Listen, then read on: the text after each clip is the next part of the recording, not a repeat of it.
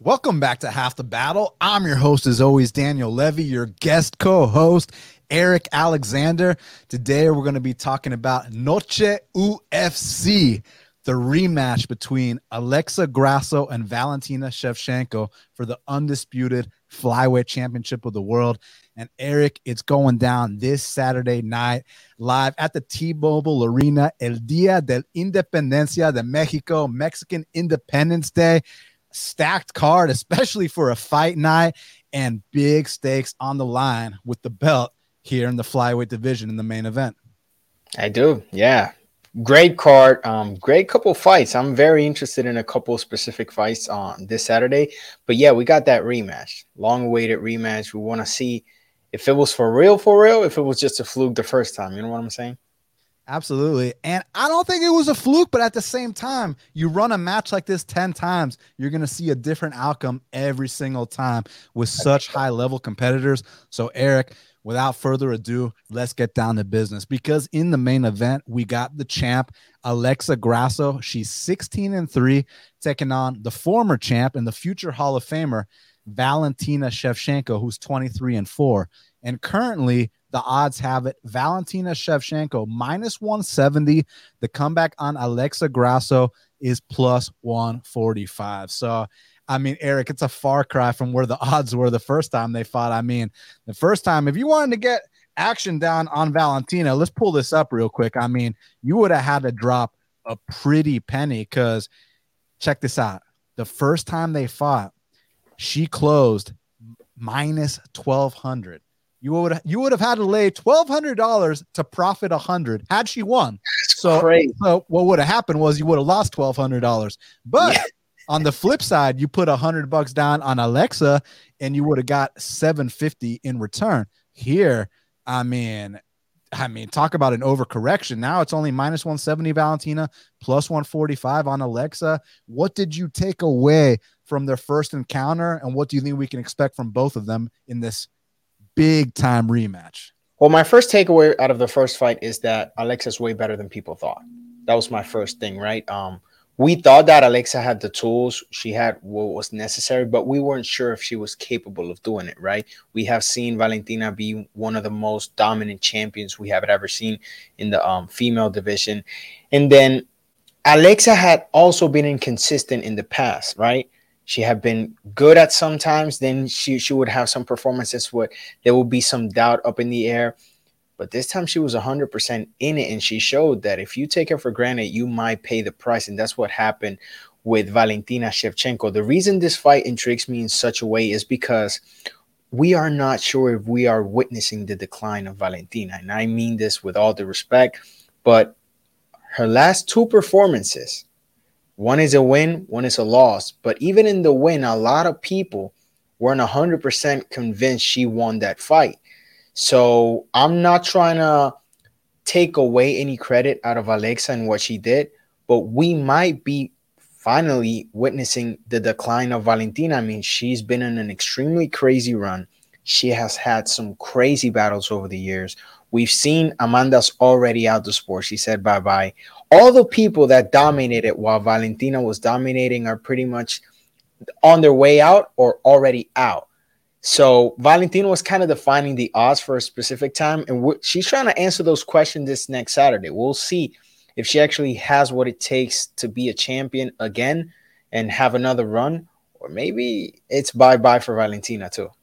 Yeah, I mean, listen, historically speaking, when these long-reigning champions lose their belt and they come back in an immediate rematch, they tend to lose that rematch as well. Now, it's not an 100% hit rate. I mean, you remember Amanda recently got that belt back from Juliana, and there's been instances where, I mean, Izzy got his belt back against Alex, but then he just lost it again, right? So it's hard to be a long-reigning champion once you've lost that belt.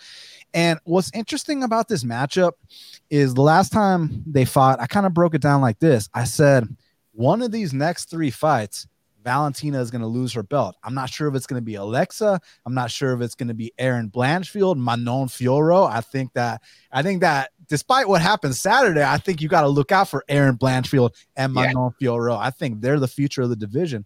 But take nothing away from what Alexa has accomplished, because you remember when she first came into the UFC and they tried to push her off the bat. I mean, let's even backtrack to before she was in the UFC. When she was in Invicta, the kind of hand she was putting on these ladies, and it was like, yo, who's this girl? Came into the UFC, had a couple, roadblocks along the way, puts it all together, moves up a weight class, and now we're looking at an undisputed champion, Eric. And it's great because this fight, the first time, it wasn't, smooth sailing. She had to overcome adversity, my man. I mean, she wins the first round by the narrowest of margins. Next 2 rounds go Valentina's way. And we'll talk about the specifics of why they went her way in a second. And when it came down to that 4th round, it looked like it was still going Valentina's way until the infamous spinning back kick. And what's interesting is that's not the first time I've seen a champion lose their belt from a spinning back kick, turn into some kind of ground attack. You remember when Chris Weidman fought Luke Rockhold and he threw the ill-advised spinning wheel kick. And that, I say ill-advised. Valentina's wasn't ill-advised because that'd been a weapon she'd been using for years and had never, bit her in the ass. Whereas Weidman, you're a D1 wrestler, bro. You're not supposed to be throwing kicks up that high. You know what I'm saying? So when he threw it against Luke Rockhold and Luke got on top, he just pounded him out, and Herb let him take unnecessary damage, where here it was a little bit different. Here it was very opportunistic by Alexa. We know that, obviously she's got great hand speed, but she's someone that prides herself on her jiu-jitsu as well. And one opportunity was all it took to close the show, Eric. Yeah, I mean, a lot of people love when these videos of fighters preparing for a specific move of their opponent come out. And this is exactly what happened. Alexa Grasso and her team were preparing specifically for that kick, and they capitalized as soon as they had the opportunity. And that's one of the things when you're a long reigning champion, right? Fighters will have tape to study. They'll find patterns.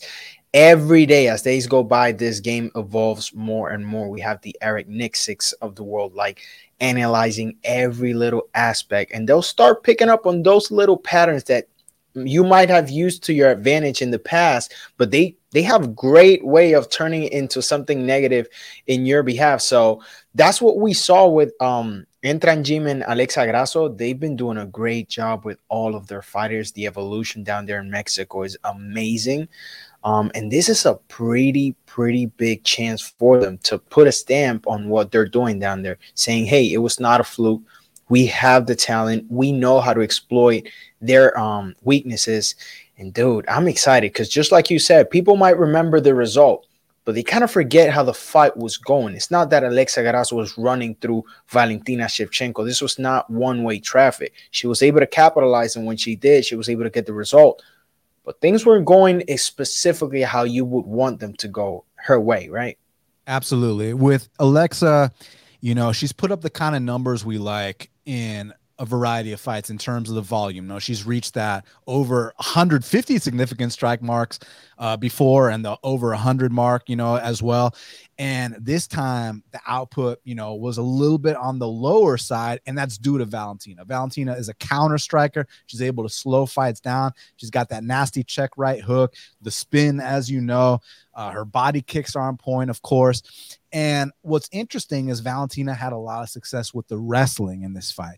Now, it wasn't easy to get Alexa down, but when she did get her down, she was able to hold her down for prolonged periods of time. But credit to Alexa, because going into the fight, I thought that crucifix of Valentina might have potentially given Alexa a lot of issues. And she got her in that crucifix, and Alexa was able to, stay composed, stay relaxed, kind of mitigate the damage a little bit, and eventually get back up to her feet. And a lot of people only remember the rear naked choke, but there was a pretty somewhat close guillotine attempt at, I believe, the end of the 3rd round. And I'm very curious, there are only 10 seconds left on the clock. I'm curious, had there been more, would that have been a fight ending submission right there? So there's a lot to digest, because obviously it's easy to say, well, all Valentina needs to do is not throw that kick and, accrue some top control with these takedowns. But it's like, do you not think that the coaches of Alexa Grasso, you think they don't know that? You think they don't know that Valentina is probably going to look to wrestle here? So, man, it's just hard to gauge who's going to make the most improvements. And then it comes down to the odds for me. And I'm kind of bitter, Eric, because I missed out on the plus 200 on Alexa Grasso. I thought that people that got in on that plus 200, you guys did your job. But now that it's moved, I mean, over 50 cents and it's plus 140, plus 145, I missed out on the best of it. And many can view it as a buy low spot on Valentina because I can't remember the last time we got odds like this on Valentina.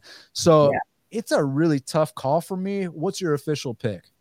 That's what I'm interested. So this fight is going to show me so many different things. Like I want to see how Alexa performs as a champion. It's a whole different thing once you're the champion. You have that extra pressure on you. Sometimes fighters crumble under that pressure. In Valentina, the reason I'm so interested in Valentina is because although we have seen her lose in the past, we had not seen her lose in this manner.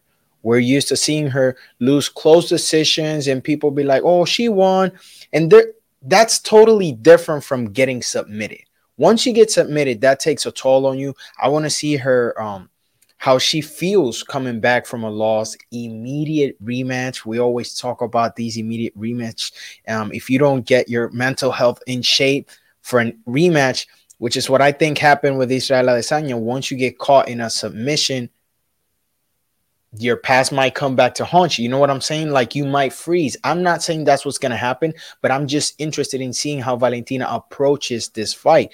Now, that's why I feel the odds are so close, just like you mentioned. Like we're not used to seeing Valentina in close odds. She's usually very dominant. She's usually the person that should win. In this case, they're like giving her a little pat in the back, maybe because of her history, but I'm not 100% convinced that at this point of her in her career, she has what it takes to defeat Alexa Grasso. And Alexa Grasso, that ever since she moved up in weight, she's looked great. Her hands improve with each fight. Her submission game, we know it's always there. It's always good. And the team of coaches in Entran Gym, she has Diego Lopez. They have a really nice and good chemistry. They know what it takes, and they've done it before in multiple occasions. So I have a hunch that Alexa might pull it off again. Yeah, I think you bring up some very valid points. And let me say this, because I think the biggest thing, you know, when you compare a submission loss to a knockout loss, like, for example, when Kamaru Usman got head kick knocked out, compared to when Valentina got choked out. So both of them lost their aura of invincibility, right? And I kind of think that Valentina lost that aura in the Tayla Santos fight, which a lot of people thought that Tayla won that fight. But the big difference is that you can recover from a submission loss. Whereas that knockout that Usman took, you know, I mean, who knows what the psychological effect that had? Who knows the neurological effect? I'm not a doctor. I'm not a scientist, so I don't know for sure. I just know that, you know, when you get knocked out like that, chances are you're going to come back a bit gun shy. And we saw in that rematch with Leon, he did come back gun shy. Whereas here, where it was a submission loss, you know, she didn't take much damage or anything. Like Kamaru took a life-changing head kick knockout, right? He might win a fight or two, but he's never going to be champ again. He'll never be the same guy.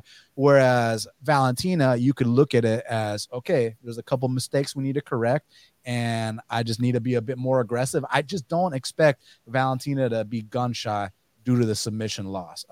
That's what I think the difference is between comparing that to the Usman. But then you bring up the other fact that these long reigning champions, when they lose their belt, they often lose the immediate rematch as well. So that's a big point we got to bring up. So you're going with Alexa. I really want to go with Alexa, but I'm letting my bitterness of missing this line by over 50 cents influence my decision. And I hope one of us is correct here. So I'm going to go with Valentina, but I hope I'm wrong, because it's El Día de Independencia de Mexico. I know, right? They built this whole card around it. Yeah, it's Noche UFC. I'd love to see the division move forward. I like these fresh matchups with Aaron Blanchfield, with Manon Fiorot. So I hope Alexa wins, but I'm going to pick Valentina. You're picking Alexa. One of us is going to be right, and let's see who it is. Co-main event of the evening in the welterweight division. This is a banger. We got Kevin Holland. He's 25-9, taking on Jack Della Maddalena, who's 15-2. Currently, they got it Jack Della Maddalena minus 145. The comeback on Kevin Holland was plus 125. And I heard a lot of people crying, like, how can they have these two non-Hispanic fighters in the co-main event? I'm thinking to myself, like, these two stand and bang like true Latino warriors. Like, they're gonna go out there and fight like Mexican fighters. That's why they put them in the co-main event. It's not like these two are gonna hump each other's legs. Yeah, there's a lot of fights we can complain. This is not one of them. Yeah, exactly. This is a perfect co-main event. Like if let's say for argument's sake that this card was actually in Mexico, which I think they initially wanted to do. There were some logistics they couldn't work out. I mean, the Mexican crowd would go fucking crazy for these two. Did you see the bit they did with Kevin Holland in the tacos? Oh, I saw it. It's extremely funny. This dude is just funny. Yeah, he's a character. And Della, you might be a little bit more soft-spoken, but make no mistake about it. Oh, yeah. Homie comes to bang, and I mean, you see how his nose is rearranged on the other side of his face. He can take it. He can not just give it, Eric. He can take it too. And this is actually my first bet of the night. I gave it out a week or so ago at plus 100 on Jack Della Maddalena. Now it's minus 145 to minus 150. So regardless of the outcome, I did my job beating the odds by 50 cents or whatever. And if I really wanted to hedge out here and bet Kevin Holland and either guarantee myself a break even or a profit, I could do that too. But I'm going to ride it out on Jack Della. And here's why. So there's a lot of recency bias about Jack Della's last fight with Basel Hafez. And I think that it's so categorically false to even compare that matchup to Kevin Holland. I think that fight's completely irrelevant to this. I mean, first of all, Basel Hafez is a 5'10" cocked, stocky guy who is going to attempt 20 takedowns. Now, Eric, when you hear me say attempt 20 takedowns, I know that sounds like sarcasm. I know that sounds like, a play on words, like I'm trying to be cute and funny. No, he literally attempted 20 takedowns when he fought Jack Della Maddalena. He got 3 of 20 takedowns. Kevin Holland is not that guy. Kevin Holland can be on top of you, and he's going to tell you to get back up like he did against Wonderboy. Kevin Holland will only shoot takedowns when he's badly hurt. The only time I can remember Kevin Holland actively shooting takedowns was actually his first UFC win against the guy they referred to as the White Mike Tyson, John Phillips. That's the only time. Besides that, Kevin Holland does not shoot for takedowns. So these two are going to bang it out, and it's about a range battle. I mean, look, Kevin Holland, he's long, he's lanky. At this point, he's a very seasoned and experienced UFC vet. He's paid his dues. He's been in there with the who's who. I mean, side kicks, big punches. That right hand is nasty. Power. Power. You shoot a sloppy takedown on him, he's a black belt in jiu-jitsu. He's got those long man chokes, but up close, if Jack Della can cut off that cage, which I'm assuming is the game plan here, rip to the body, go upstairs. I've always felt like Kevin Holland, I'm not discrediting his toughness because I know he's a very tough guy, but I feel like he does best when he's in the driver's seat, when he's the hammer. And I don't think that Della's going to, or I hope as someone who bet on Della, that Della isn't going to give him that space he needs to operate and get off on his long man strikes. And I think that Jack is going to really make this man work, make him fight. And that's where we've seen Kevin have issues in the past. I'm not even referring to the Wonderboy fight. Go, if you're going to give Della shit for going to split with that newcomer who fights nothing like Holland, well, then let's talk about when Holland went to split with a guy like Darren Stewart. Why did that happen? Because those guys are putting the pressure on Holland. Holland doesn't like it when you do that. This is no longer, and all due respect to Santiago Ponzinibbio, Alex Cowboy, Tim Means, all these guys that we grew up watching, but they're on their way out. Whereas Della kind of represents that new emerging top 15 welterweight. And I think he still has some durability left. I mean, don't get me wrong. Kevin can finish anybody, but just saying, I trust the chin of Della more than I do of the current state of the legend Pons, the legend Alex Cowboy, and all these Tim Means, these guys that we respect so much. I think Della can get it done, but of course it's contingent on the range that this fight takes place in. Yeah, I'm going to play devil's advocate here. So I think Della's a great fighter. Just like you said, I think he has everything that it takes to make this a very interesting fight. The reason I side with Kevin Holland in this fight is experience. He's been in there with a lot of people, with a lot of different fighters. And I feel like he does very well in the chaos. Kevin Holland is used to chaos, and he's not only used to 170 chaos, he's used to 185 chaos. And that's what makes a whole different for me whenever I'm analyzing Kevin Holland with a striker. I certainly know that De La Madalena is going to put up a crazy fight, but I wonder what's going to happen once he gets cracked by Kevin Holland, because for some reason people forget about the power he possesses because of his physique, but this dude can knock out middleweights. Once he cracks you in 170, you're gonna feel that power, and we know for a fact that because of De La Madalena style, he likes to trade, he likes to make things interesting, although he can also be very technical at times. I feel that Kevin Holland is gonna try to take him out of his comfort zone and push him to a fight that he thinks he could win, but it might end up being something negative in the long run. I think that Kevin Holland is going to put it on him. He's going to do his usual talk, try to like make things interesting and get him out of focus to try to get a result. I feel like Kevin Holland can get him out of there if he does if he follows the right game plan. He also has to be careful because just like you said, De La Madalena can get inside, and if he gets inside, things will get very ugly. And I would not be surprised if we start seeing Kevin Holland try to shoot and try to use a little bit more of his jiu-jitsu. Like you said, because of what happened in his past with wrestlers, people totally forget that he is very dangerous off of his back. He can submit you if you give him the opportunity. So I think when I look at this fight, I see more options, more roads to a victory for Kevin Holland than I do for De La Madalena. Like I see De La Madalena pressuring, doing his thing, but if Kevin can get him out of his comfort zone, things are going to get very, very interesting. Of course, and it comes down to the range at which this fight is played out of. Reach, that 81-inch reach, dude, is ridiculous at 170. Yeah, I mean, the guy's got an 8-inch reach advantage, so it literally depends. I mean, if they're at the center of the octagon, I'm going to be screaming for Della, cut off the goddamn cage, walk him down, make it feel small in there.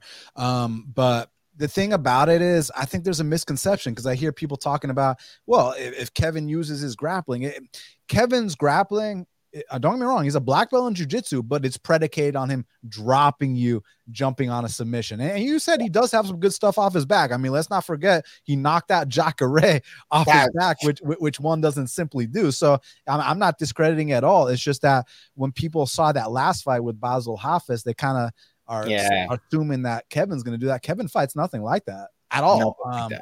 So to me, Kevin's ground success will be predicated on him hurting Della first.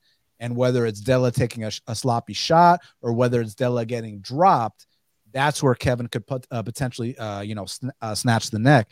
But Della's got experience with tall, rangy guys too. You saw what he did to Randy Brown, and it's easy to say, the first punch he landed hurt Randy, and let's just discredit that performance. But no, pay close attention. He was hand fighting. He grabbed the wrist of Randy Brown, then cracked him over the top with a nasty right hand. And man, that first shot he landed, I mean, we got to be careful with the words we use here, but Randy was on a street he didn't know the name of, to put it eloquently. You know what I'm saying? That's being nice. Yeah. Yeah. So no, but I appreciate the devil's advocate. This is important. I don't like it when people just come on here and just agree with me for the sake of agreeing with me. No. We got to make it fun. Yeah, I want you to be genuine and give your real prediction and tell it how it is. And that's what's important here. So I bet him, like I said, at plus 100 about a week ago. He's minus 150 now. So as far as an odds perspective, I did my job. Like I said, if I want to hedge out or guarantee myself either a profit or a break even, I can go bet Kevin Holland right now at these odds. But when it was lined as a 50-50 fight and I kind of viewed it as maybe 60-40 Madalena, I had to move in on the 50-50 odds on Madalena, and that's what I did. So yeah, let's let the best man win. We know it's going to be fireworks on Mexican Independence I'm very, Day. very interested. That's a good fight to lead to the main event, because the main event could be a banger, but it could also be an extremely technical, slow fight.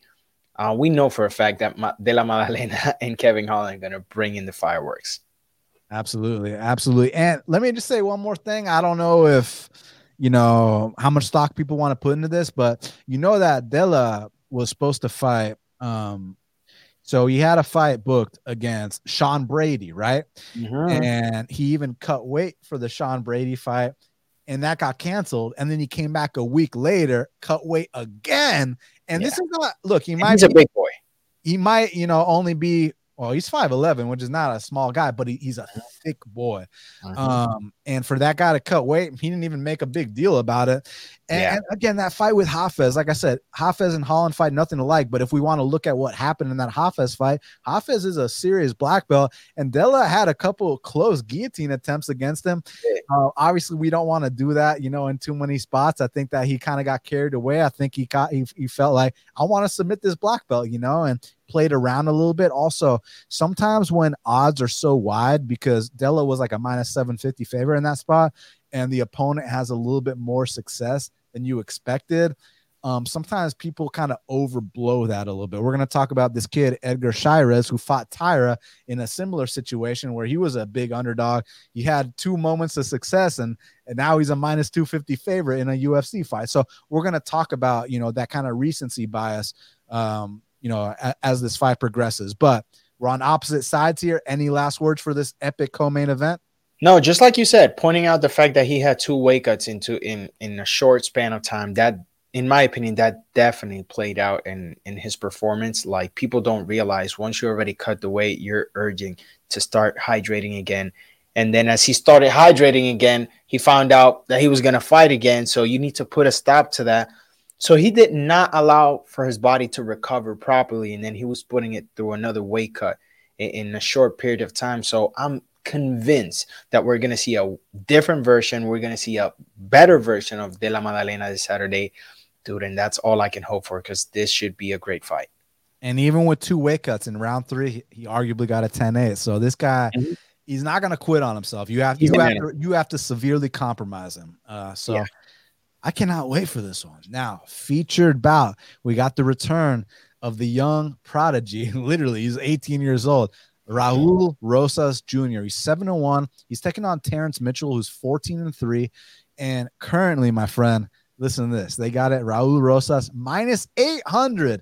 The comeback on Terrence Mitchell is plus 550. So I heard a lot of people crying about, they're just giving him softballs. And I'm thinking to myself, like, well, what else would they do? I mean, you got one guy. 18. He's 18. He's not even supposed to be here. If you ask me, he's not supposed to be signed by the major promotion. You could have signed him. Yeah, send him somewhere else to get developed. He's 18. He would be fighting grown, experienced men that can change his life forever. I have no issues whatsoever with the UFC babying him for a couple of years, because we've seen in the past what happens when you bring these younglings into the promotion, when they don't have the experience, when they excel in one aspect of the game, but they're very green in other aspects. He learned the hard way. Hey, let's be honest. He was also somewhat competitive in that fight, but I have no issue. What do people want to see?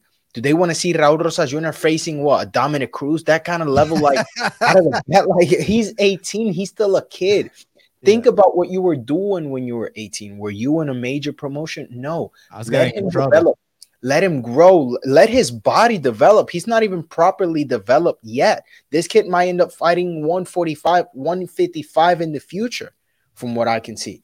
So I have no issues with the UFC taking things down a notch, realizing, hey, okay, we might have gone over our heads with him for a second, but hey, this is what he needs. He needs the experience. He needs the time inside the cage, and years to go by.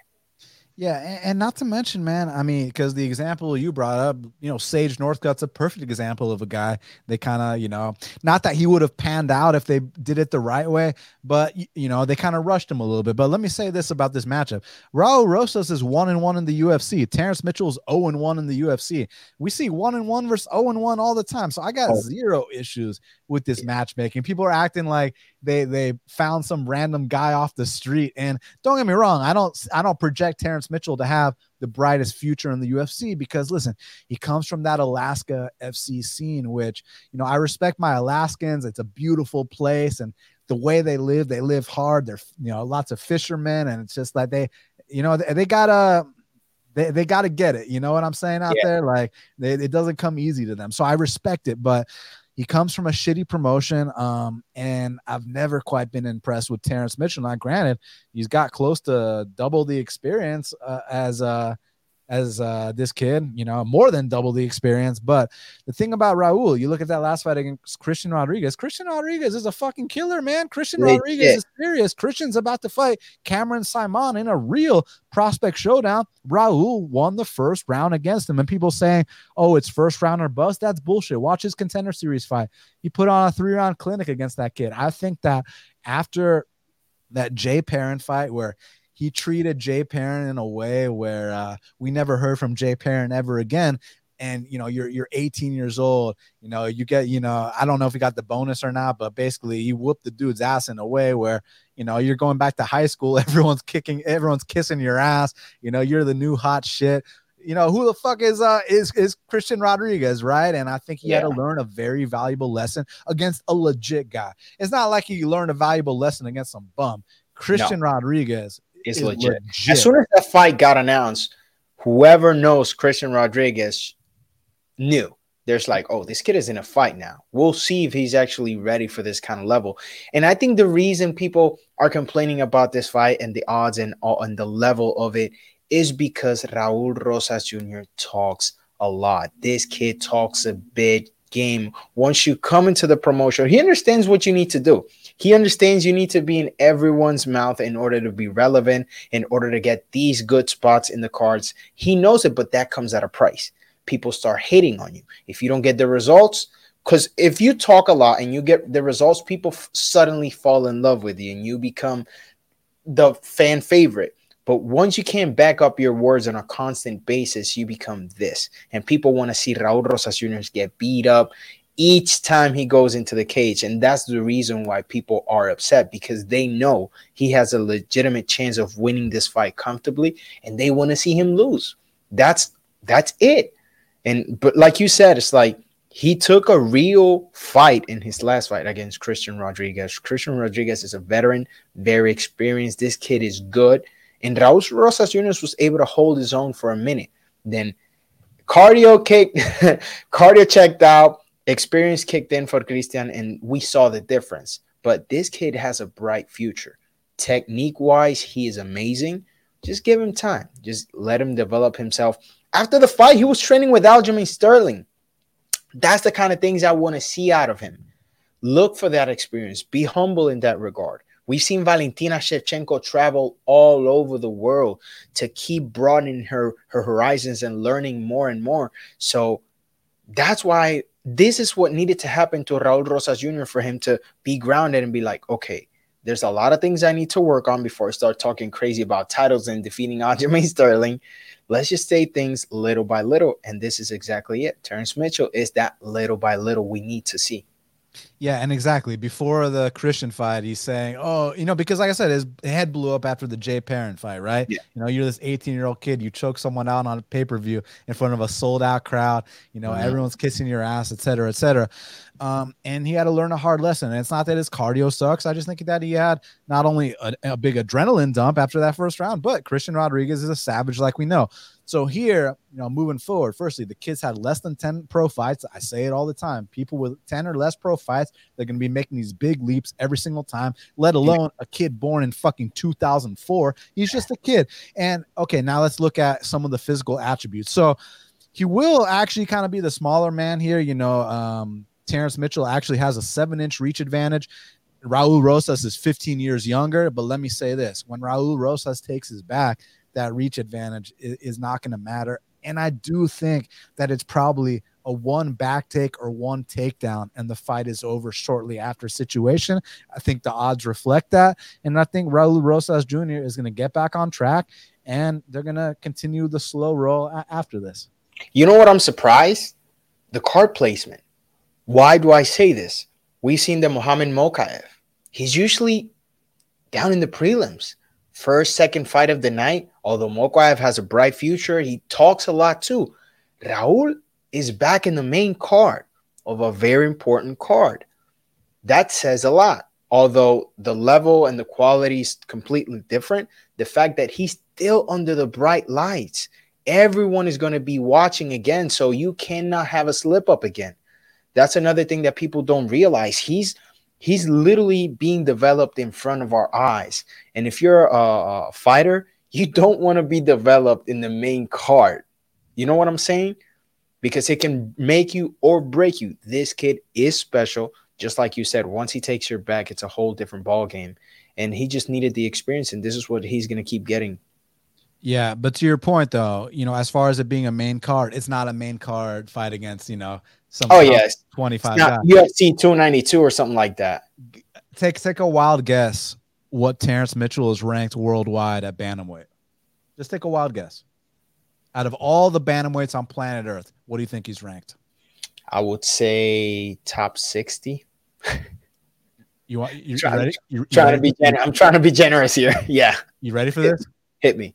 He's number 183 ranked bantamweight on planet Earth. That's why Raul's the featured bout. Raul's getting a nice showcase. And you said top 60. Raul's 71 in the world, right? So that makes sense. Deal. You're making your climb up. You get the 183 guy, to come out here, submit him real quick, pound him out real quick, whatever the case is. And then we move on to, the next worst guy. So that's what you have to do until this kid grows up a little bit. He can't even buy a beer. You know what I'm saying? He can't even celebrate legally after this. Just take a trip to Puerto Rico. You're completely legal over there. So next up in the lightweight division, we got Daniel Zellhuber. He's 13-1, taking on Christos Giagos, who's 20-10. Currently, they got it. Daniel Zellhuber minus 260. The comeback on Christos Giagos is plus 220. So this is my next bet on the card. So I took Daniel Zellhuber minus 220. He's currently minus 260. So we already got 40 cents, on that line. And I think it's going to close even higher than that. And listen, man, let's put it like this, because we watch his Contender Series fight. We watch all his regional fights. The kid looks like a phenom. I mean, nicknamed Golden Boy. I see why they call him the Golden Boy.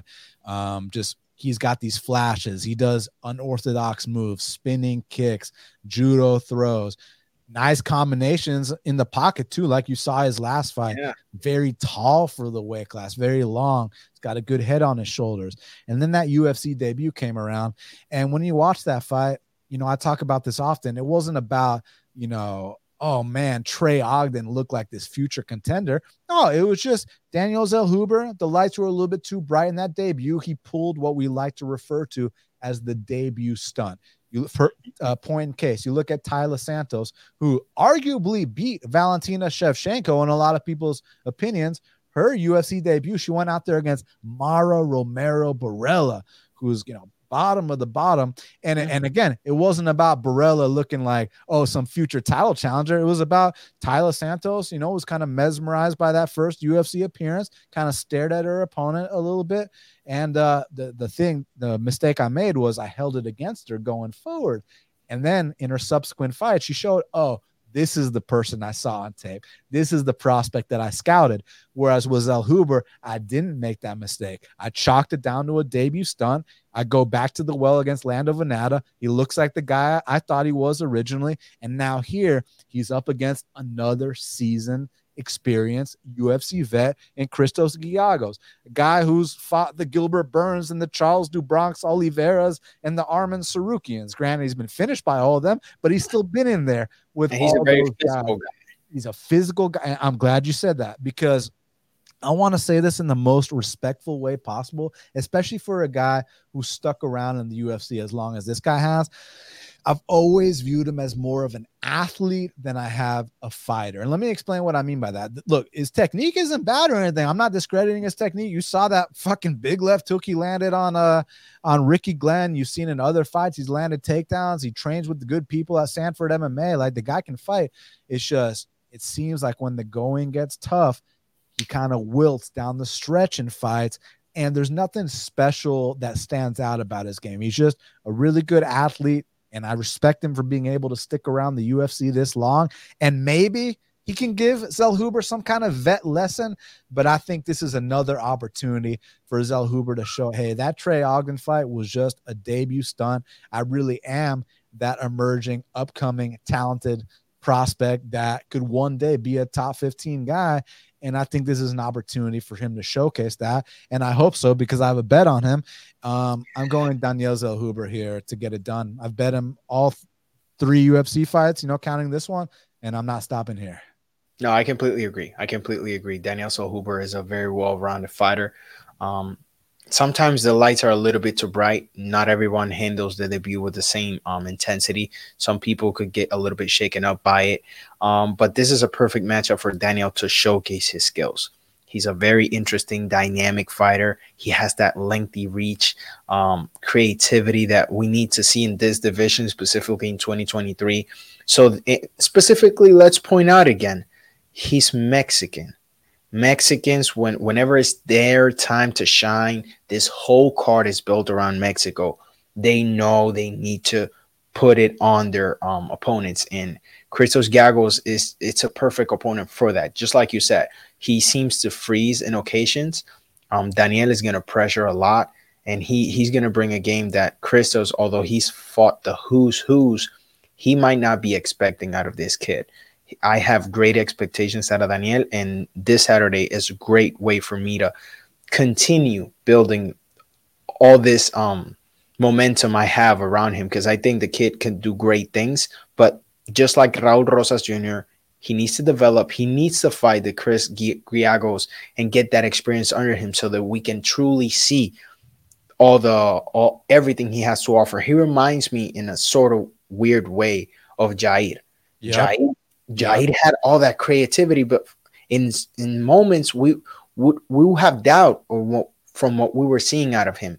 And then all of a sudden, once everything came together, we seen what Jair became. I think he could do something very similar.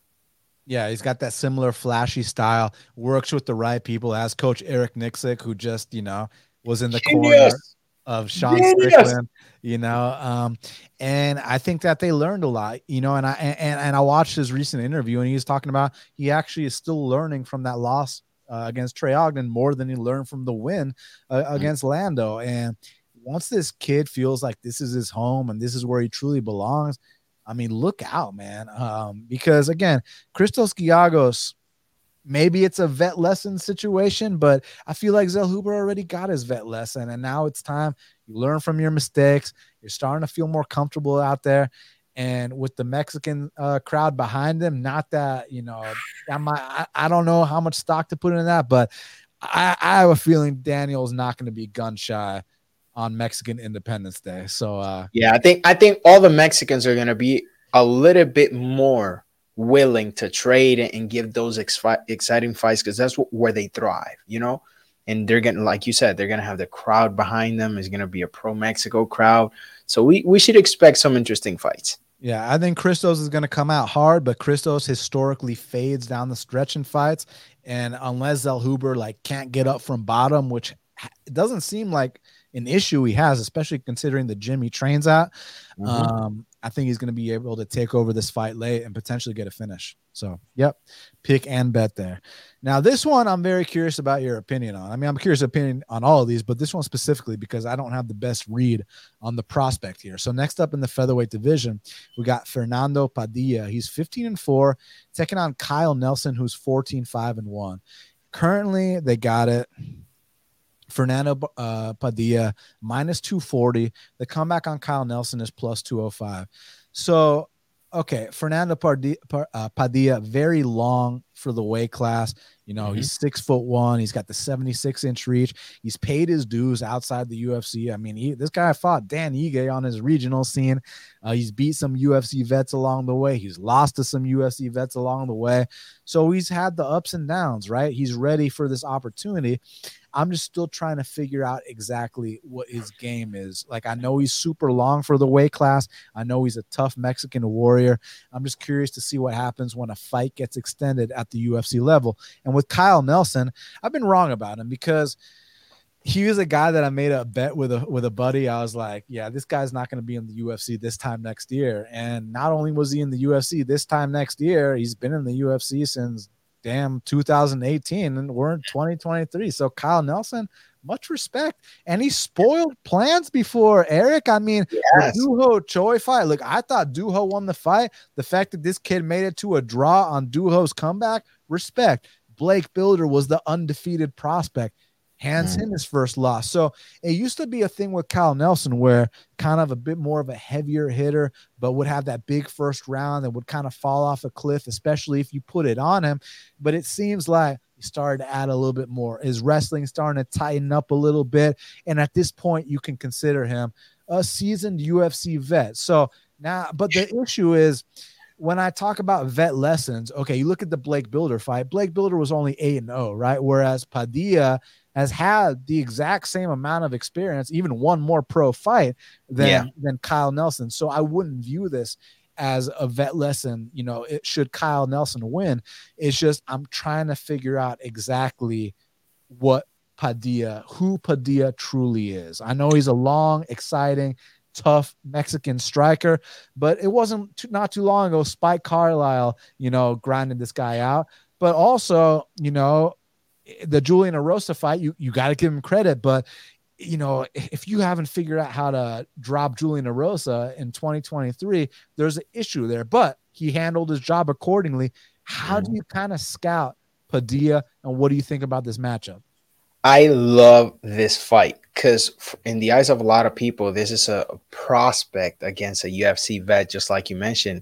But when you look at Padilla's record, just like you said, he's fought a lot of UFC veterans. He's lost, he's won, but he also has a lot of experience. A lot of people see Nelson, the guy that fought Billy Quarantillo, Jai Herbert, Dooho Choi, who's a savage. So he's going to bring a different aspect, that grindy aspect. You know, we're going to see what Padilla is made of. Just like you mentioned, what's going to happen in the fight if the fight goes past the first, if it goes past the second? Are you going to still have that same pop? Are you still going to have the same power, that creativity that you're known for? And that's what Padilla's a very, I don't want to compare two fighters to the same guy immediately back to back, but Padilla also reminds me a lot of Yair Rodriguez. He's a very creative. Yes, he has a lot. He knows how to utilize the reach. That's not something we're used to. Mexican fighters are not known for being tall and lengthy. He is. He has that reach. He knows how to use it. He does tend to trade too much, and that's when it becomes a little bit dangerous for him when you're fighting Nelson. So I'm very interested in this fight. I can see why he's the favorite. Like I said, he carries a lot of power. It doesn't seem that way, but if he touches you, you are going down. He likes to trade, and he can take a punch as well. That's one of the things that people don't realize. He can take a punch, and he has the ability to make things very, very interesting. But at this point with Nelson, he's extremely experienced. He's been in there with a lot of interesting guys like Billy Quarantillo, Jai Herbert, guys that can make you grind and show what you're made of. We have not seen that out of Padilla, and this is the perfect example to see if he's really that person, or maybe we're just confused with him. Yeah, so I'm not really trying to get into too big of a debate here because, I mean, I'm not that spirited on this. So I understand in terms of body type, you know, him being a longer, you know, Mexican fighter, the Yair comparison. But the reason why I view Zell Huber more like Yair is because of the dynamicism, the athletic. Oh, yeah. What I meant is completely physical. My bad. If I didn't specify, it's specifically that he has that body type that Yair possesses in this division. Yeah. You know, less flash, more kind of like that traditional Mexican brawler, just with with the longer body frame, right? Yeah. So we're both going Padilla here. I'm just, you know, I didn't lay the price on Padilla like I did on Zell Huber because I still, the jury's still out for me. I still want to see how this guy's going to perform long-term in the UFC. But I'm not writing him off by any means. I'm picking him to win this fight because we know what Kyle Nelson is, right? I just don't know what Padilla is yet. And I can't wait to find out. I mean, he's been very exciting to watch, so I can't wait to see how these two stack up. And if it's a matter, if it comes down to who's the tougher guy, I mean, you know who I got all day in that one, you know? So, yeah. No, I completely agree. I'm very skeptical on fighters as well. I don't go based off of one result. I like to see what they do once they get to the promotion, because we know that sometimes they come from finicky promotions. The level they face in the past is not comparable to what they're going to face in the UFC. And sometimes people come with an extremely ton of hype, and then we see that no, they were never as good as we thought. Padilla is still gaining with us. He still needs to show, he needs to answer a lot of questions. And I think that Nelson is a perfect matchup to make him work, show us different aspects that we might have not seen yet, and then let us know if this kid is actually for real or not. Yes, sir. So before we talk about the prelims, we just got done with the main card. Everyone do me a huge favor. If you're not subscribed, please subscribe. Hit the like button for me. After this is done, leave me a comment. And Eric, where can they follow you? It's at Eric Alexander on Twitter and Instagram, or what? So on YouTube, they can find me as Liga Combate. I'm very active on Twitter. That's my favorite social media. I just like talking. But if you speak Spanish, because my content is in Spanish, if you like to see my content, my channel is Liga Combate. So Combat League in Spanish. Yeah, but dude, let me say something. Even if you don't speak Spanish, y'all should check him out because he's enthusiastic. He's entertaining. Like, when I play FIFA with my friends, we always set the commentary to Spanish so we can get the goal, like. Dude, that's extremely interesting because when I started, like, I live in Atlanta, right? So when I started creating content, although I'm Puerto Rican, I've always consumed all of my content in English. I am used to seeing everything in English, and it's a very different demeanor, right? So when I started creating content in Spanish, I was trying to apply that. And then I realized, oh, wait, it's a whole different ball game, right? And initially I used to tell people, it's like, you guys do not want to see me watch a fight live. The way I react, you guys will think I'm crazy. And then one time, one of my editors is like, hey, Eric, you should literally stream live and just show everyone. I was like, okay, here it goes nothing. And then people started loving it. People love that energy in Spanish. They love to see you yell, go crazy, lose your mind, as I usually do when I'm watching a fight on my own. So yeah, that's what I've been doing a lot lately, and people seem to like it. So It's great. Keep it up, man. And y'all should definitely follow him. Pure entertainment, but I don't want the entertainment aspect to discredit from your knowledge of the sport, which you clearly, have. I appreciate it. Yes, sir. So next up in the strawweight division, we got Lupita Godinez. She's 10-3, taking on Elise Reed, who's 7-3. Currently, they got it. Lupita Godinez minus 450. The comeback on Elise Reed is plus 350. I was seeing this girl named Lupita, and I saved her on my phone as Loopy. Shout out to Loopy Godinez, that nickname. And she had never heard that before. I was like, okay, well, I know another Lupita Loopy, and yeah, now we got two of them. But currently, I already read the odds, right? Minus 450, Lupita plus 350. Elise Reed. So, here's my thing, man. I think that Loopy has all the tools to win this fight, not just in the wrestling, which is where it would be the path of least resistance. We know about her wrestling background, and not to mention, fun little stat, Elise Reed has been taken down in every single UFC fight she's had, some fights multiple times. So if Loopy just wants to make this easy, go ahead and do that. But let me give Loopy a little bit of credit, man, because in that last fight she had against Emily Ducote, she put up the kind of numbers we like. Okay, so she landed 132 significant strikes. She attempted 246 strikes. So when you got output like that, I'm not saying that. I'm not writing off the possibility of her banging with Elise Reed either. It's just when you're laying a price like this, I want her to take the path of least resistance. Why even give Elise Reed a chance to win this fight? Because we know Elise Reed, look, she's not, a Valentina Shevchenko standing, but the strongest attribute of her game is her Muay Thai. We know this. So I'm just curious about the game plan of Loopy, but I think she can win in both areas, but one area might be a lot more dominant than the other. I completely agree. I think they might try to test waters. Why do I say this? Loopy's record is a little bit deceiving. Why? She gets to the UFC and then she goes on a NG Hill rampant where she just wants to fight every other week. And then we saw her lose a couple of fights. But Loopy is always in those fights. Even the fight she lost, she had her moments. We've seen her take her time now, develop, train specific aspects. And as fights go by, we've seen her implement those aspects. Just like you mentioned, her last fight, we saw her strike a lot, have a lot of success in the striking department. I'm not saying that's what's going to be the plan, because you pretty much just laid out wrestling should be the path to victory here. But I wouldn't mind seeing Loopy test the waters against Elise Reed, a vet. We know she's a good striker. So I want to see what Loopy has developed in these past couple months, and see where this can go, because I'm very big on Loopy. I've seen the grit she has. I'm seeing the I know people in her camp that tell me the way she trains, her work ethic. So I'm very excited to see what the future holds for her, and this is a big fight in order to build on that. Yes, sir. So next up in the middleweight division, we got Roman Kopylov. He's 11-2, taking on Josh Fremd, who's 11-4. Currently, they got it. Roman Kopylov minus 410. The comeback on Josh Fremd is plus 310. This is such an interesting fight for me because when Roman Kopylov first came into the UFC, very low output, low volume.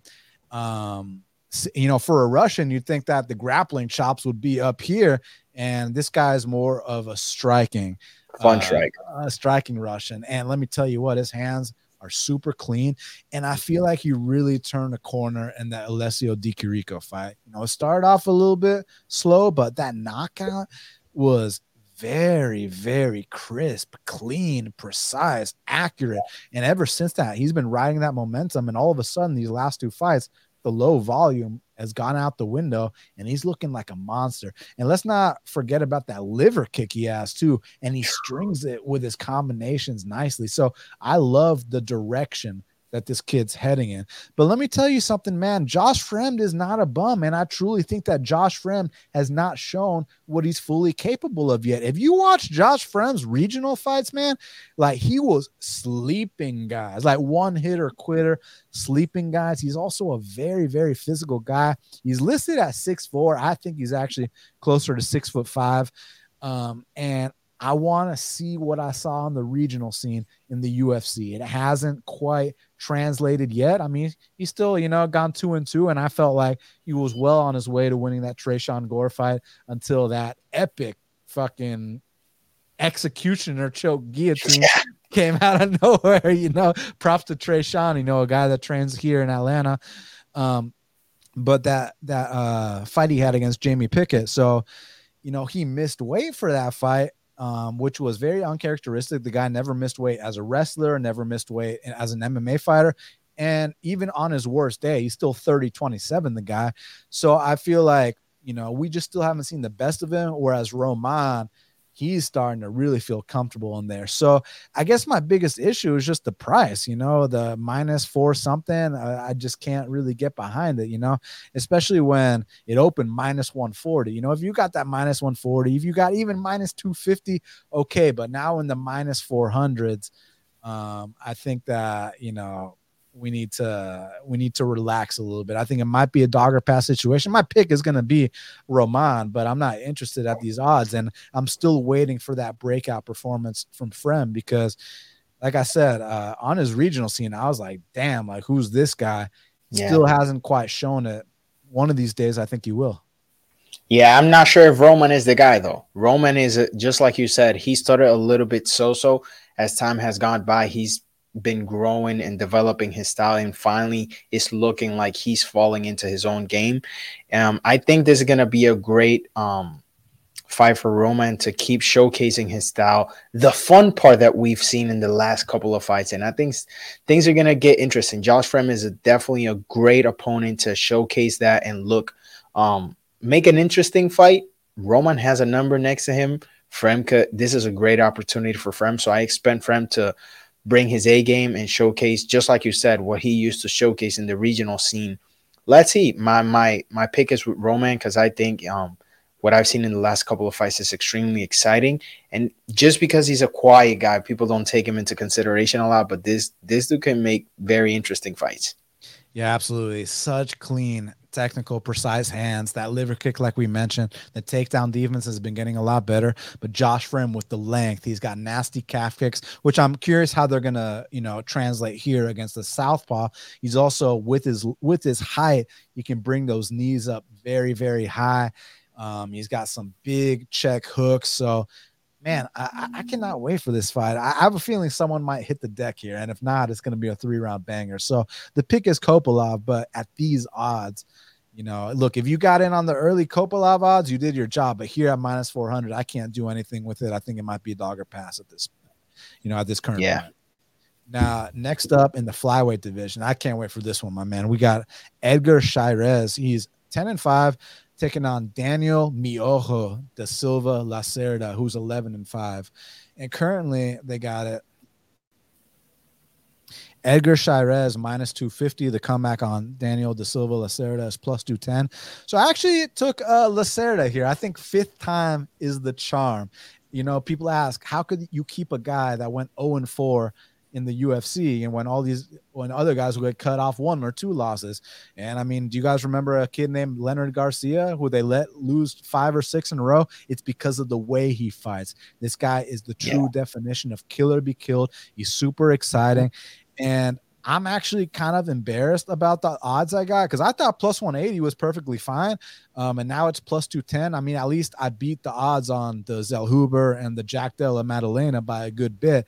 But every once in a while, I'm not going to get the best of it. And that actually really bothers me as a long-term gambler. But all that aside, listen, man, when I watch Daniel Lacerda fight and just throughout his career, like the beginning of all these fights, like, I'm like, man, like this kid has some stuff. This kid is like special at times. But like the moves, like the techniques are like dynamic and high level. It's just, he kind of like falls off a cliff. And I'm curious if it's like a maturity thing. I don't think it's a gas tank thing because he trains with the shoot the box guys. I know he's in shape. I think that sometimes just when if you're going 100 miles per hour on the highway, man, I mean, it's only science that the gas is going to, dwindle. That's just how science works, right? But if this kid can just show a little bit more maturity, like there's a reason they haven't cut him yet because he is that exciting. But it's not just a matter of, some sloppy brawler. Like the techniques are really high level. I just need a little bit more pacing. I need a little bit more maturity. And I think if he can do that, I mean, he's surrounded by the right people. So, man, this is why they're giving him a 5th chance. And with Edgar Chairez, look, he's a Mexican warrior. He's physical. He's strong. He's tough as hell. But my issue with Edgar Chairez is the volume is on the much lower side. It'll be like 2 minutes of inactivity. But when he throws hard. And then occasionally he'll get some opportunistic submissions. And back to what we were talking about, remember when we were talking about the Della Maddalena fight, how people kind of overblew the success that his opponent Hafez had just because Hafez was such a big underdog. Well, here with Edgar Chairez in the Tyra fight, I feel like people overblew his success in that fight. He had 2 good moments. In the first round, landed 1 good punch, and in the third round had a guillotine at the end of the round, a mounted guillotine. Besides that, I thought that Tyra smashed him, man. And not only that, you watch his fight prior to the UFC. I'm not even talking about Contender Series. I'm talking about the one against Gianni Vasquez, where everybody remembers is you remember how he had that triangle choke where the guy went to sleep, but the ref didn't stop the fight, and then he transitions to armbar against his lifeless body. And it was very sad to watch. Yeah, it's tough to watch. That was in the 4th round of that fight, right? But what people don't remember is that dude was whooping Chairez's ass like pretty much like in 2 of the 3 rounds leading up to that 4th round. Like had that been a 3-round, Chairez loses that fight because his volume is such on the lower side. So I think that Daniel Lacerda is going to be getting off on stuff. It's just I talk about this often. He can give it, but can he take it too? I felt like that last fight was a big step in the right direction. Like he gave CJ Vergara everything. We know CJ Vergara is a dog, and Daniel Da Silva, I didn't feel like he looked for a way out. My point in case is when CJ had that locked in arm triangle, Da Silva could have tapped out right away. He tried to survive. He wanted that win so bad, but man, it just that the gas tank was just empty because he went balls to the wall 100 miles per hour. I haven't bet on this kid before until now. I think fifth time is the charm. I think Edgar is an opponent that's not going to push the pace like a CJ Vergara, like a Victor Altamirano, former LFA champion, like Jeff Molina, who at one point was a top 10 UFC fighter until he was involved in fixing fights. You know what I'm saying? So I want to give this kid a chance because I really do see potential. It's just he's young, immature. Just show me a little maturity. Have Charles DuBronx and the shoot the box guys really get behind you, and let's put it together for one night and let this be your time to shine, kid. I'm going for the underdog pick here for Lacerda. I know the concerns. I'm not delusional, but I'm willing to give him a chance because I do see improvements and I do see potential. Just put it together for one night for me. Yeah, I completely agree. This fight, I think, is a lot closer than people realize. The fact that the odds are that big is because of what happened between Chaires and Tatsuro. And I think that's mostly because people expected Tatsuro Taira to just run over him. The fact that he couldn't do it in the specific way people expected is making Edgar's stock a little bit bigger. And people are like, oh my God, this dude went to, just like you said, he had his moments, but Tatsuro Taira won that fight. It wasn't even controversial in any way. And Daniel Lacerda and the Shooter Box team, they have something happening lately where they show they are dangerous. They have extremely good moments in all of their fights, but recklessness always comes to bite them. And this is what we need to see. We need that maturity from Daniel Lacerda. We need him to be a little bit more control, have a little bit more patience in the fights and using all his tools, because people from Shooter Box are very well rounded. They can strike, they can grapple, they can do everything in a great way, but they lose their minds. They like to make things interesting in such a way that they end up losing decisions that they could have won. This is a chance for Daniel Lacerda to actually showcase that he has that experience. He can control all that recklessness that they're known for, and people love that. That's one thing. One of the reasons they keep doing it is because people love that entertaining style, but at the end of the day, it comes with a cost. If your opponent is patient, if your opponent knows how to handle it, he'll probably end up taking a decision. This is a fight where Daniel Lacerda needs to know when to press the accelerator and when to pump the brakes, and he can easily pull off an upset, just like you said. Now, next up in the flyweight division, very interesting matchup between two ranked fighters, Tracy Cortez, 10-1, taking on Jasmine Jasdavicius, who's 9-2.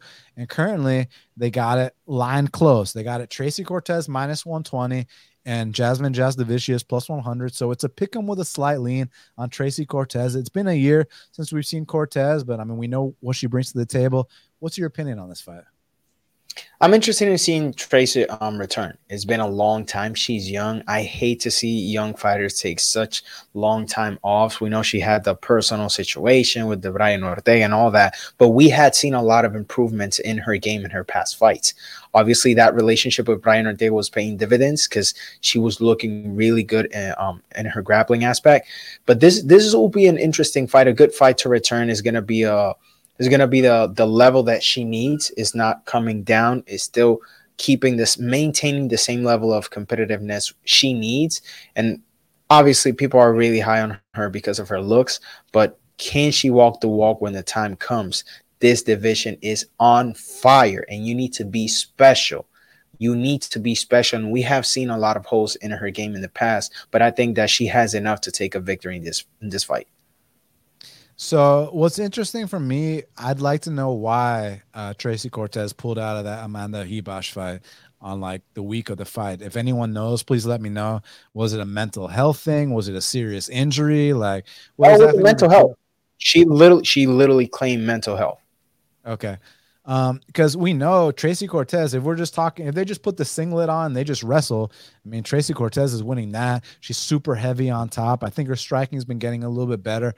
My only thing is that Jasmine, she's got that dog in her, man. It might not look the prettiest, but like she'll go for it. And if there's any kind of doubt in Tracy's head, if there's any kind of, maybe not pulling the trigger as much, I mean, dude, like Jasmine is gonna put it on you. And that's what I'm worried about for Tracy in this spot. So while I would say that, again, Tracy might be more technically sound, might be better for playing it safe, Jasmine doesn't take no for an answer. Jasmine's going to put her foot, she's going to put that pedal to the metal and she's going to go for it. And if it's 1-1 going into that third round, I kind of think Jasmine's the one that's really just going to bite down. Like I said, it might not look the prettiest, but she's going to be doing more.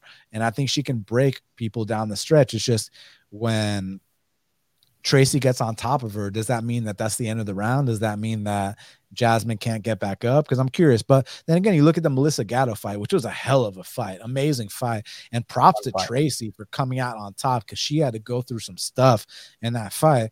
I'm just curious, going forward, talking about mental health. And I respect the hell out of her for being honest and candid.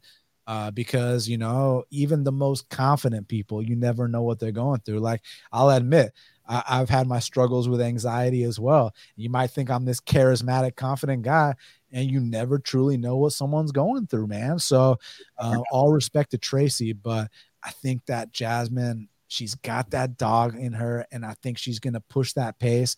And as long as she doesn't get neutralized, I think she can take 2 of these rounds. So we're going to go opposite sides here. And I'm excited to see who comes out on top. No, I completely agree. I think Jasmine has what it takes. She's been in there with grapplers in the past. We saw what she was able to pull off with Maverick. So it's not that she can't pull it off. We're just excited to see what Tracy brings after a long layoff. The reason she pulled out of her last fight. So let's see. It'll be interesting on Saturday.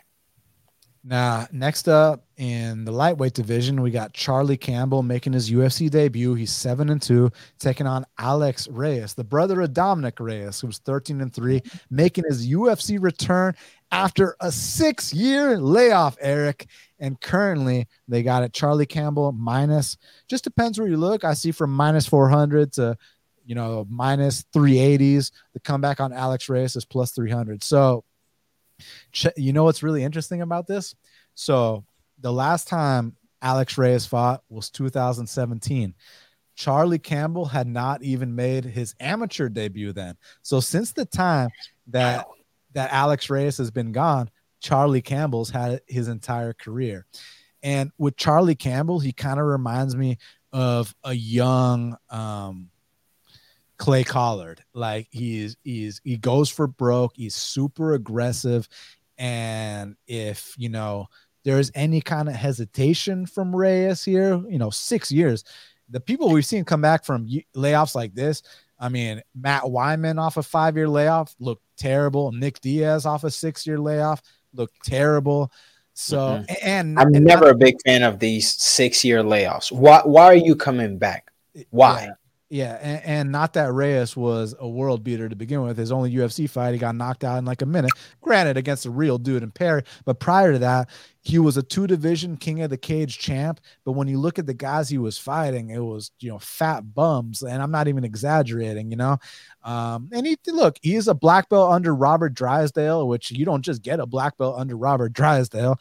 But so that Max Roshkov guy was a black belt under Robert Drysdale too. This is not a jiu-jitsu competition. There's a reason I do jiu-jitsu, because I don't want to get punched, kicked, kneed, and elbowed. That's why I do jiu-jitsu. You understand what I'm saying? So I just think that Charlie Campbell, with that kind of Clay Collard madman approach, is going to get right in his face. And y'all remember Campbell from that fight he had on Contender Series, that epic 1-round war he had with Chris Duncan, where he had Duncan on the ropes. Duncan was about to go out, and then Charlie got caught.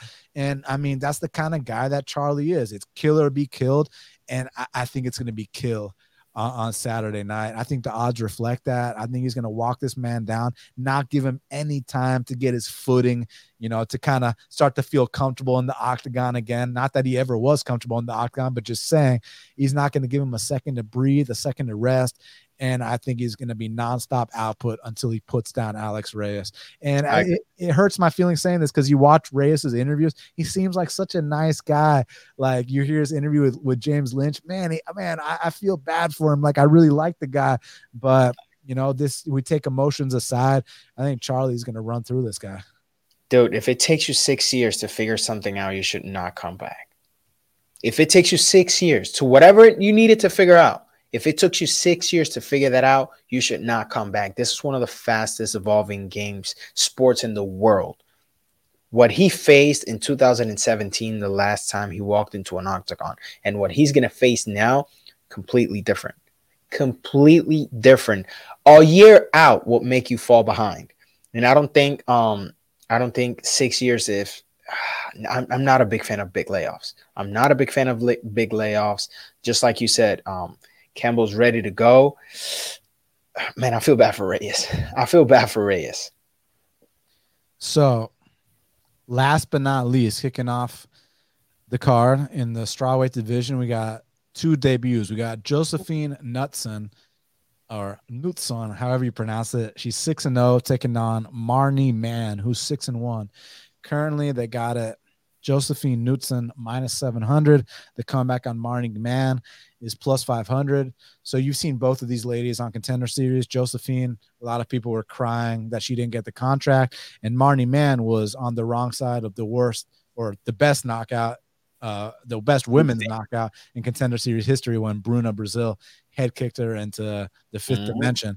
Listen, Josephine Knutson, I was very, I had some choice words because I thought that, I understand why they didn't sign her, man. I mean, I felt like, she had a really good kick early on in that fight, rocked her with that head kick. And then after that, it was just a 3-round boring clinch fest. Like, you can't perform like that and expect a contract on the night. If you got a contract later on, I would have loved to seen her against Yasmin Lucindo, because people were planting their flags, Eric. People were saying, oh, yeah, this girl's a top 15 fighter right now. And I pride myself on my ability to scout talent. I said in Yan Xiaonan's UFC debut that she's a future top 5 guy, top 5 fighter. People were saying Josephine, based on that performance, was future top 15. I didn't see it. So, but here against Marnie Mann, I think she's going to be more physical. Marnie Mann she did land a couple takedowns against Bruna Brazil, but so what? Bruna got right back up, schooled her. I mean, Josephine should be able to do her thing, as this -700 indicates. But let's see what's up when Josephine fights a Yasmin Lucindo and a bigger step up in competition. But this one, she'll be able to, Muay Thai clinch her way and kind of just finesse this one out. So I got Josephine Knutson to get her first UFC win. Yeah, I completely agree. A lot of people have gotten used to what's going on in the Dana White Contender Series lately, that he hands out a lot of contracts. That's not what we were used to at the beginning. That's how it's supposed to be. A lot of these people end up getting contracts, and when they get to UFC, we see that they were not ready. So we should not be making these decisions based on one kick, on 2 good takedowns, on maybe how they look. Scout their opponents, scout their experience, determine if you think that's quality work in order to determine if you're ready for the UFC. In this case, this is a fight made for Josephine to look good, just like you said, to keep building on what we've seen previously, little by little, because like you said, she did not look extremely amazing. So there is something in there, but they need to see more, and this is what they're doing. They're opening the card with her. Marnie Mann is in there for a reason, and I think that Josephine should take this. Yeah, and the way people were reacting when she didn't get a contract, I thought it was pretty nuts, son. So no pun intended. But anyways, man, before we get out of here, we got to talk about the fight to watch and the fighter to watch. So I'm going to go first. I'm going to give you a sec to think about it. So for me, my fight to watch is a no-brainer. It's got to be the co-main event between Kevin Holland and Jack Della Maddalena. I would be shocked if either guy was humping the other guy's leg. I would be shocked if the Latin crowd was booing a fight like this between these two bangers. And I would be shocked if there was not a highlight reel finish. And if there isn't, it's going to be fight of the night. So for that reason, Kevin Holland versus Jack Della Maddalena is the fight to watch. In your opinion, my man, what's the fight to watch? That's the fight to watch, sir. That is the fight to watch. That's 100% secure banger. We know what Jack Della Maddalena brings. We know what Kevin Holland brings. This is the style that makes Kevin look good. And I don't mean that he should beat Della, but in this case, this is what made him a fan favorite. These kind of fights, the bangers. And Della Maddalena, he can bang. We know he has power. We know he has great boxing. So this is a very interesting fight. I'm almost certain that this is going to be fight of the night. And in your opinion, who is the fighter to watch on this card? I'm a little bit in between two fighters, Daniel Selhuber and Raul Rosas Jr. Raul, because we want to continue seeing his improvement. We want to see what he builds. We want to see if he starts experimenting a little bit more with the striking, getting his feet wet. And with Daniel, just like you mentioned, we want to see that guy we know we saw in the past, but in the UFC. We want to get something big out of him against a huge veteran, a person that a lot of people think should not be in the promotion anymore. But this is the kind of fight that he needs to like put him out or make something very special happen for us to continue to grow on that. So you know what? I'm gonna go with Daniel. I'm gonna give Daniel that moment. That's funny because I was going to go with Daniel Zellhuber as well. And the reason why is because when he first came to the UFC, I said this kid was special. I said I saw shades and signs of Yair Rodriguez, of the next emerging Mexican star. And obviously, you know, he pulled that debut stunt, but then we saw the glimpses in the Lando fight. And now that he's got the confidence of knowing, hey, I do belong here. You know, that first fight was a bit of a fluke. And if they ever ran it back, I still got Zellhuber if he ever runs it back with Ogden. You know what I'm saying? Yeah. So now you got that experience behind you. You got another tough vet, but a tough vet who, look, he's experienced, he's athletic, but he's the kind of guy you build up your young prospects with. And there's a reason that made this matchup. I want to see if this kid's going to go out there and show out like I think he will, like I expect him to, and like I want him to. So for that reason, Daniel Zellhuber is my fighter to watch. Well, Eric, we did it. We broke down the whole Noche UFC card going down this Saturday night on El Día de Independencia de Mexico at the T-Mobile Arena. The big rematch between Grasso and Shevchenko, Holland and Madalena. To all the fans, thank you all so much for all your support. Please smash the like button. Please hit the subscribe button. When this is done, leave me a comment. If you feel so inclined, please share. Follow my man Eric at Eric Alexander and Liga Combate. Eric, any last words for the fans before we get out of here? Nah, man, don't miss Saturday because it should be a very entertaining card. Absolutely. Thank you for joining me, my friend. Appreciate the invite. Yes, sir. My pleasure. We'll do it again soon, especially maybe in person sometime since you're in the ATL. I like that. Yes, sir. Yes, sir. Again, the fans, y'all know where to follow me. Y'all know where to follow him. Thank you again for everything. Y'all enjoy the fights. Enjoy Contender Series tonight. And until the next time, let's cash these bets.